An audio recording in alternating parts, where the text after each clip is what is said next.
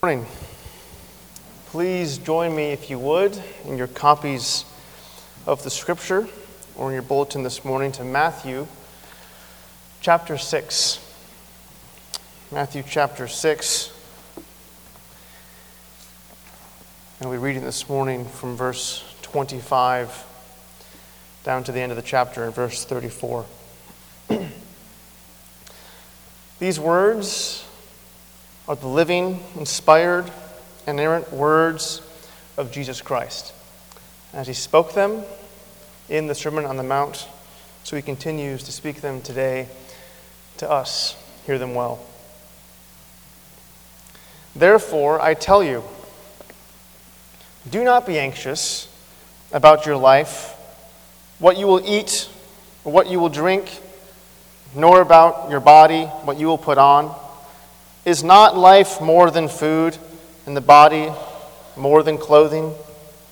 Look at the birds of the air. They neither sow, nor reap, nor gather into barns, and yet your heavenly Father feeds them. Are you not of more value than they? And which of you, by being anxious, can add a single hour to his span of life? And why are you anxious about clothing? Consider the lilies of the field, how they grow. They neither toil nor spin. Yet I tell you, even Solomon, in all of his glory, was not arrayed like one of these. But if God so clothes the grass of the field, which today is alive and tomorrow is thrown into the oven, will he not much more clothe you, O you of little faith? Therefore do not be anxious, saying, what shall we eat? What shall we drink? Or what shall we wear? For the Gentiles seek after all these things, and your heavenly Father knows that you need them all. But seek first the kingdom of heaven, the kingdom of God and his righteousness. And all these things will be added to you. Therefore do not be anxious about tomorrow, for tomorrow will be anxious for itself. Sufficient for the day is its own trouble. Gracious Heavenly Father, as we read these words this morning, for some of us, they are sharp, and for others, they are soothing. We ask that all of us, Lord, would submit ourselves to your teaching. Be with us this morning and guide our hearts. In your Son's holy and strong name, amen. Jesus' words this morning, they address that all too common feeling we have, right? When, for example, we receive that unexpected bill, or the bill we receive is larger than we had expected, or when we discover perhaps a new skin discoloration, or feel a new lump, or feel a new pain in our body. Or when we are expecting a child or a spouse home over an hour ago and they aren't responding to their texts. Or when we have that important meeting or project due and there's a job promotion riding on it, or just your job interview, or just your first date. Or when we notice that the money leaving our checking account is pretty close to the same or maybe more than the money coming in to the account. It is that feeling that we often call anxiety, as it's translated here, or stress, or perhaps even panic. Of course, we could go on, but I doubt that we have to, right? Because at one point or another, we find ourselves familiar with this. When we hear the word anxiety, all of us have at least one, probably multiple memories that come to mind, maybe memories from the last week. The point is that everybody needs to be touched by Jesus' words this morning, because his words this morning address, in one way or another, a trial that all of us face, a fear or concern over things that are ultimately not in our control, although we wish that they were. In fact, it is not uncommon, right, that we might find ourselves in periods of time where our whole life is driven by this feeling. We let these things drive us from the moment our feet hit the floor to when our head hits the pillow at night. The engine in you runs on the fuel of fear. A fear that if you stop or if you mess up or if you disappoint, you will be jeopardizing your way of life, jeopardizing the security of your family, jeopardizing a reputation you have worked hard to build. Some of us have this all-controlling worry, sometimes out of which we build our whole life. And we do this, we do what we do to protect what we have, or we do what we do because we're afraid that we won't be able to get what we don't yet have. So Jesus this morning is not simply talking about the emotion that comes with shortness of breath and a rapid pulse, although that is included here. But in a word, he is aiming at that fact that so often we are anxiously ambitious for the things of this world. Look in verse 32. This is what the Gentiles are doing. The word for seek here, it's very strong. You could say that they are desperately chasing after these temporal securities. But whatever kind of anxiety we feel, in whatever form we face it, part of what Jesus teaches us this morning in this text is that at the very bottom, what anxiousness is a faith issue. A faith issue. Look at verse 30. Anxiety may express itself in various ways, but the basic descriptor that Jesus uses here to describe us in our state of anxiety is you of little faith. Now, if the two basic things we've said this morning is that all of us at some point face anxiety, and that Jesus says that when we are anxious, we are those of little faith, then what that means is that at some point or another, you are the little faith one. That might sting a little bit. Maybe you've recalled this phrase, or you've heard it, and you've thought, it's a phrase I could use to describe my weaker brother, but not myself. Jesus disagrees. You of little faith, in those all too frequent moments when you allow your life or your mind to be run by the fuel of fear. But you are not alone. You're in decent company. This is also the word that Jesus uses to describe his own disciples. All right, a few chapters from now, this is the word that Jesus uses to describe the disciples when they become terrified on the stormy sea. Think about this for a moment. These are fishermen, right? The Sea of Galilee is their livelihood, so they know where the sea is deep, they know where the sea is shallow, they are very familiar with the kinds of weather that one might face while on the sea. So this is not the city slicker from Jerusalem who's seasick over a few waves. No, these are the veritable experts on how to evaluate how dangerous a storm actually was. And they are the ones saying to Jesus, Jesus, we are going to die unless you do something. So by any typical standard, the disciples here are not cowards. They are being realists. And Jesus says to them, you of little faith. Why? Because they were still not being realist enough. They could look at the wind and the waves. They could conclude that death was imminent, but they still weren't accounting for another fact which was just as real as the deadly weather, but of even greater significance, which was that God was in the boat. And it wasn't just that God was with them and near to them and going through the storm alongside of them, but that the one who was with them was Yahweh, Lord of the sea, and of the dry land, and of weather, and of life, and of death. They had the tender and safe-keeping presence of the one who wields absolute sovereignty. But they failed to see and account for this in their moment of fear.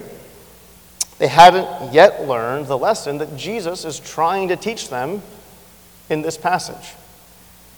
And so he reminds them of the lesson when he says, "You of little faith." Jesus does not call you of little faith here simply because he's trying to chide you or put you down. But when you have that feeling of anxiety against which you feel sometimes helpless and hopeless, no, he convicts us of this in order to uncover, in order to reveal that those driving fears we have, which we often just chalk up to realism, that these things are actually an occasion of our fallenness. And they are an occasion for us to have stronger faith. They are an occasion for you to stop and take stock of all of the facts, even the ones of greatest significance. So then he reveals that our faith may be weaker than we thought it was, but then he also begins to do the work of strengthening our faith. How does he do that? He says, look at the birds. Look at the flowers. Look at the Gentiles. Look at what my Father does. He draws our attention to these things this morning to remind us that we have a sovereign, safekeeping God. When all you see are numbers in the bank accounts, or empty cupboards, or disappointing closets, when the what-ifs for tomorrow are rattling around in your head, Jesus says, don't lose sight of what is also real, but of even greater significance.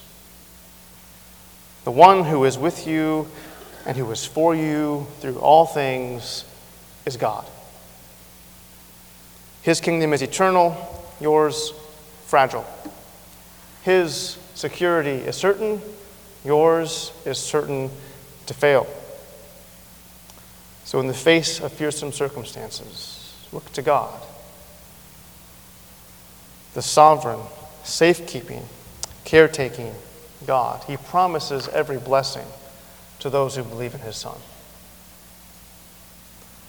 He calls you to lift your eyes beyond what you don't have now, or whatever it is you are treating as ultimately significant, but what is actually not. Now, when we hear this passage, when we read these words, or we recall it, right, the first thing that comes to mind often is the negative command. Because he gives it 3 times. Right? Look at verse 25. Therefore, do not be anxious. Verse 31. Therefore, do not be anxious. Verse 34. Therefore, do not be anxious. 3 times. But the command is not simply here to delete the feeling of anxiety from your life. You cannot do that. His call is actually to do something else, to shift your concerns to account for all of the facts, as it were. Look at verse 33. Don't be anxious, but seek first the kingdom of God and his righteousness. Put off, put on.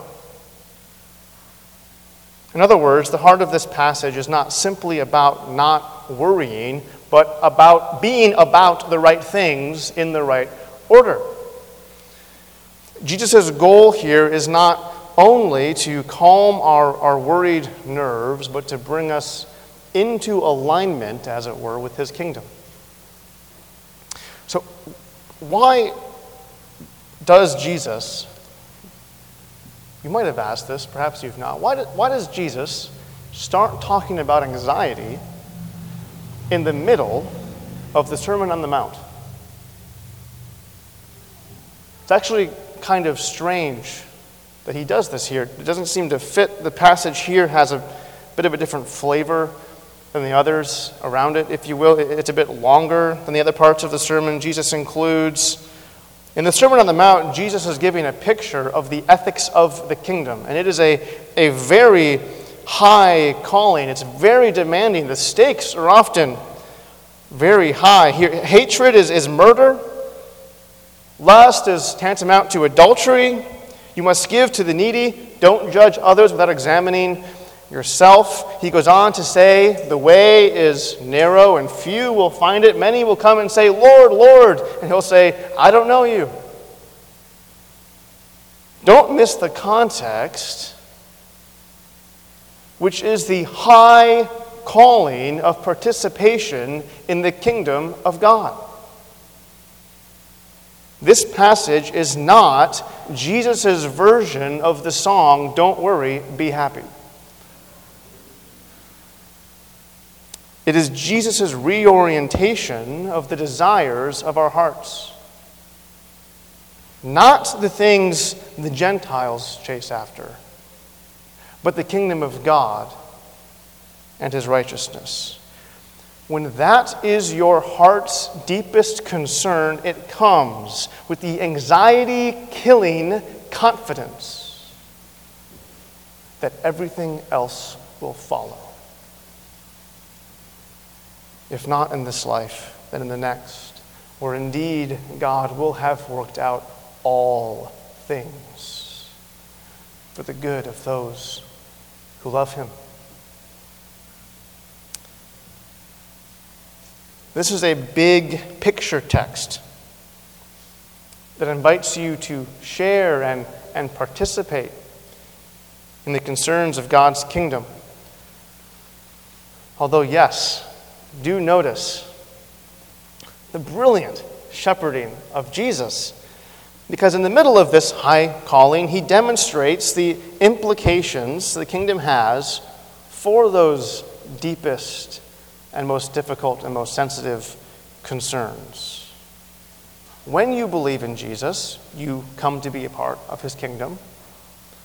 And one of the things that means for you is that his reign extends to all places in your life, even down to the deepest crevices of your deepest cares. Jesus says, even there, make room for my kingdom. Even in the place of your worries and nervousness and fear, even in the place where you are afraid of what might happen tomorrow, don't forget to account for the truth of greater significance. You have a sovereign, safekeeping God, and he knows your cares better than you do. Now, for the remainder, then, of our time this morning, what I'd like to do is consider how Jesus strengthens our faith in this passage. I'd like to continue to contend, to drive this point home that you have a sovereign, safekeeping king by using Jesus' own logic and his arguments. Okay, and as I read this passage, I count at least 8 reasons. So here is an overview of Jesus' 8-point sermon that he gives to strengthen your faith. So reason number 1. Anxiety is a sign that you are serving another master. Look at verse 25 with me. The first word, therefore. So therefore means he is concluding that we shouldn't be anxious from what he had just said previously. So look at verse 24, if you will. You cannot serve both God and money. So do you see the connection? Jesus is connecting anxiety to serving money and earthly wealth as the greater priority. You can't make both God and your own financial security equal priorities. It is impossible. Jesus knows this. And what is true for Jesus' own day when he was walking the earth is true for ours, that money and wealth and financial security is part of what makes so many people tick. It's the basic concern that drives them. So if I decide, right, that the most important thing about my life is that I make as much as I can and establish as much of my own security as I can, then of course, Jesus says, I'm going to be anxious. Because I will be always running up against the fact, the immovable, incontrovertible fact, that I cannot, in fact, establish my own security and peace by that route. On the other hand, seeking the kingdom first means investing your whole life purposes into that which has eternal security. We could put it quite frankly and say that the kingdom does not come with a ticking clock that runs out when you die. Slavery to money, however, will always end up being in vain. Death will make your love for money irrelevant. Service to God is never in vain. Jesus says you can only serve one master. Therefore, do not anxiously pursue the one, rather joyfully pursue the other. And what will make sense of how you gain and deploy your wealth is your greater priority and concern with the kingdom of God. Reason number 2 that Jesus gives.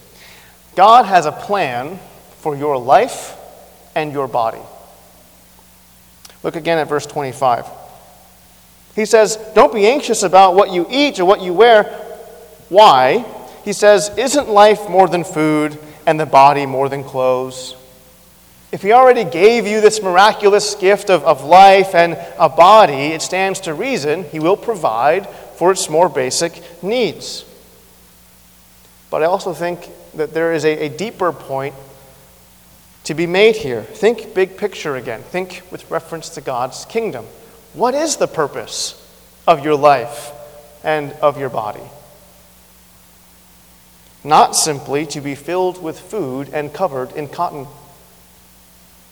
but to be filled with righteousness and covered in glory. Quite literally, back in the Beatitudes, Jesus said to hunger and thirst for righteousness. Elsewhere, we know from Scripture, we are told that we are to put on, clothe ourselves with righteousness. The fact that we wear clothes at all, and the fact that God first covered Adam and Eve, these things are shadows of the fact that what God intends for us is to cover us in the glory of His Son. If those things are true, if that is what the life and the body are for, then it is out of accord with reality, out of accord with how God made us, for us to flip the priorities and think that our life is ultimately about filling and pleasuring and glorifying this fallen body. Again, to the extent that we flip the priorities, we will feel anxiety. If God gave you this meaningful life, Jesus says, and He gave you this body in His very image, you can trust Him in His providence to take care of it. Now, of course, God is not saying here that He will end all starvation, that He will end all nakedness. The point is that your daily needs are not in your sovereign hands, but His. When you start to feel anxious about these daily things, respond by remembering the significant fact that God in His sovereignty is weaving together in a tapestry our whole lives and all of our experiences together for our good and His glory. So what Jesus does in His next two reasons is He gives us examples of how God's massive sovereignty extends even down to the safekeeping of the details of the smallest parts of creation. Although not exactly in these words, He is saying here, in effect, that you, my people, are the crown of my creation.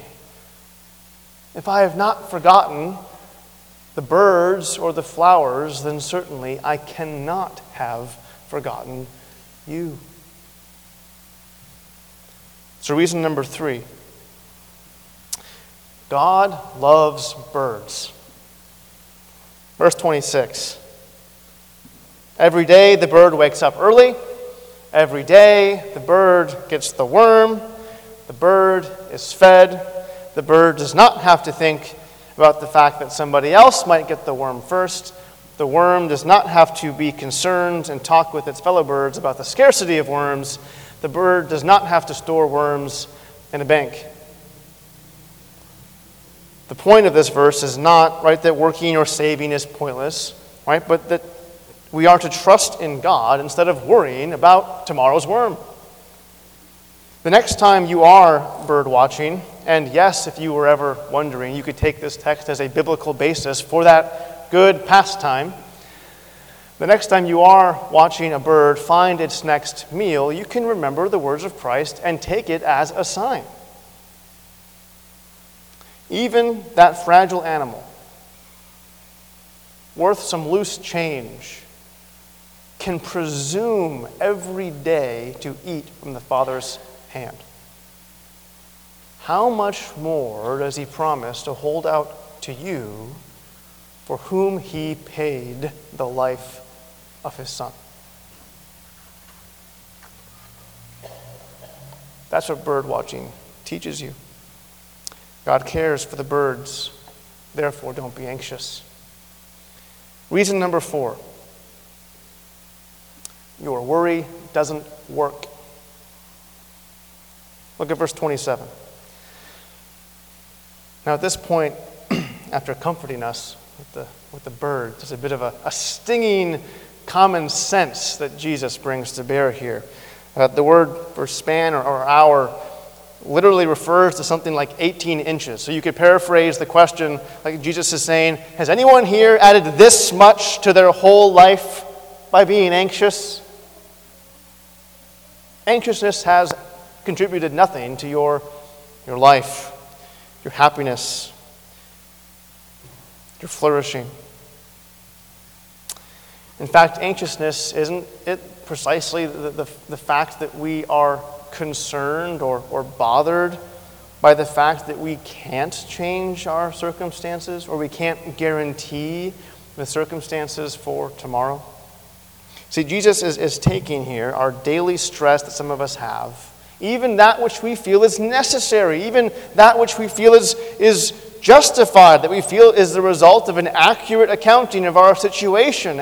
And Jesus is saying, just like He did to the disciples on the boat, your anxiety is small and insignificant when set next to the massive sovereignty of God. It is that same sovereignty which fashioned oceans, laid foundations for continents, created the stars, and feeds every bird. What can your anxiety do? Is what Jesus asks. Reason number 5. The Father beautifies the flowers.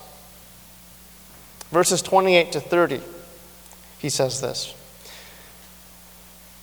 Now, flowers last for a season, right? Sometimes flowers last for a week. There are flowers that last an afternoon. And eventually, they shrivel up, they die, and the splendor of the field becomes good for nothing but kindling for your fire to stay warm or make bread. At some point, even you, right, just in your daily course of life, walking around, maybe walking to church this morning, you have trampled on one of God's creations, one of these flowers. And you didn't even think about it. But God did. He fashioned the delicate flowers. Even the beauty of dandelions and weeds, God cares about. How much more will He clothe you? Reason number 6, the Gentiles chase after what to eat and what to drink and what to wear. Now, in the present context, not in all texts, but in this text for a moment, we can trade the word Gentile here for unbeliever. Now, the point here is not that you shouldn't do something just because an unbeliever did it. Right? No, the point is that unbelievers chase after, desperately pursue these things because they have nothing else to chase after. Right? When you have looked at unbelievers, maybe you've had this thought or some version of this thought to yourself, you've thought, if you only knew the riches that God holds out to you, if you only could taste the sweetness of the kingdom, if you could only account for the fact of greater significance that you live in God's world. Do you see? Jesus is saying that when we are anxious, it is us who slip into unbelieving thinking because we fail to account for the fact of greater significance that we live in God's world. Reason number 7, right on the heels of this, is perhaps the simplest and the sweetest. God knows what you need. He knows what you want. He knows what you need. He knows when you need something you don't want. He knows when you want something you don't need. Parents,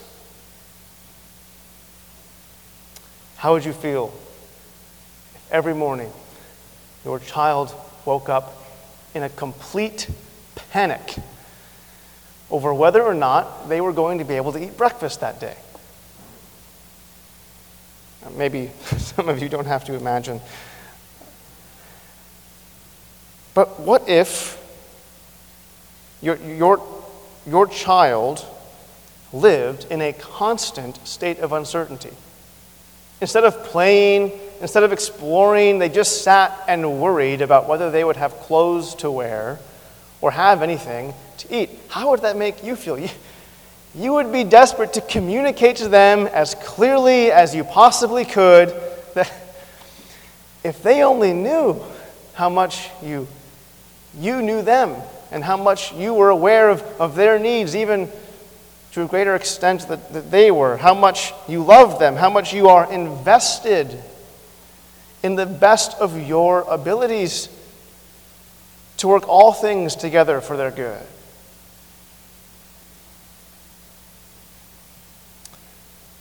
The only difference is that our Father in heaven always has the ability. Reason 8. Verse 34. Each day has enough trouble to worry about. It's almost like Jesus gets to the end here and he's aware that his disciples are still unsettled and just not getting the point. And so he wraps up by, just for a moment, setting aside perhaps the higher or more ideal motivations and appeals to sort of a whimsical common sense. But at the same time, he is teaching here in this metaphor, each day can worry about itself. He's teaching us implicitly that his mercies are new every morning. If tomorrow brings new trouble, there will be new grace to meet it. It's a way of Jesus calmly putting his hand on our shoulder and saying, don't worry about the what-ifs. Don't worry about what is beyond your control. Deal faithfully with the responsibilities and the relationships I have put in front of you. Image me well. I'll take care of the rest. So let's close this morning with this question. Why does Jesus invite you to look at the lilies? Our culture today has a lot of different things to say about anxiety. You maybe have been told that the key to your anxiety is a certain diet or exercise. And of course, while these things may help physical dimensions of your anxiety, they will not answer it. You may have been told that anxiety is normal. Everyone has it. It's not a problem. What you and your friends ought to do is encourage one another and affirm and validate one another in your anxiety. Jesus disagrees, although he values encouragement and friendship. Neither is the reason that Jesus has you look at the birds and the flowers is that these things are just in themselves therapeutic and calming. Although I suspect that is part of the reason and part of what's baked into his gift of creation. God has given us ways of taking care of ourselves. He has given us one another to encourage one another. He has given us the beautiful gift of creation. All of these things as means and strategies and ways for us to cultivate a culture of Christ-reflecting peace. But all of these strategies are partial. They must be paired with the eyes of faith that can account for all the facts, even the ones of the greatest significance. Consider the lilies and believe.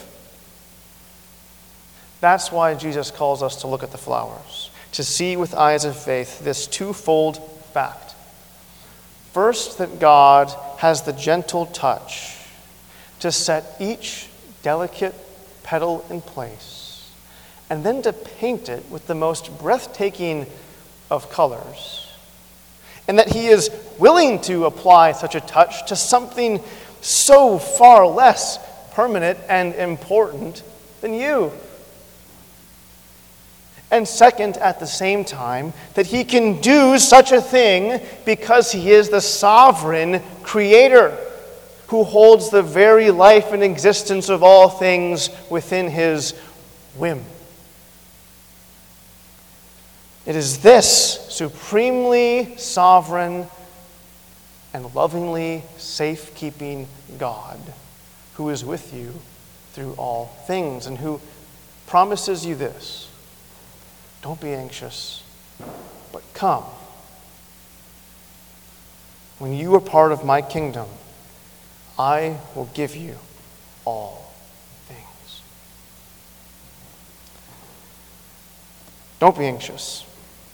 Not a hair can fall from your head without his will. Not a flower in the field can fall without his will. And God's will for you in Christ Jesus is that the glory and splendor of the fields of flowers will pale in comparison to your glorious dress. Consider the lilies and believe. Let's pray.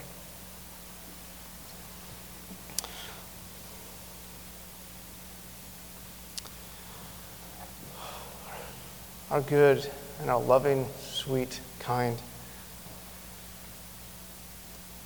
completely powerful Heavenly Father, give us hearts to rest in you.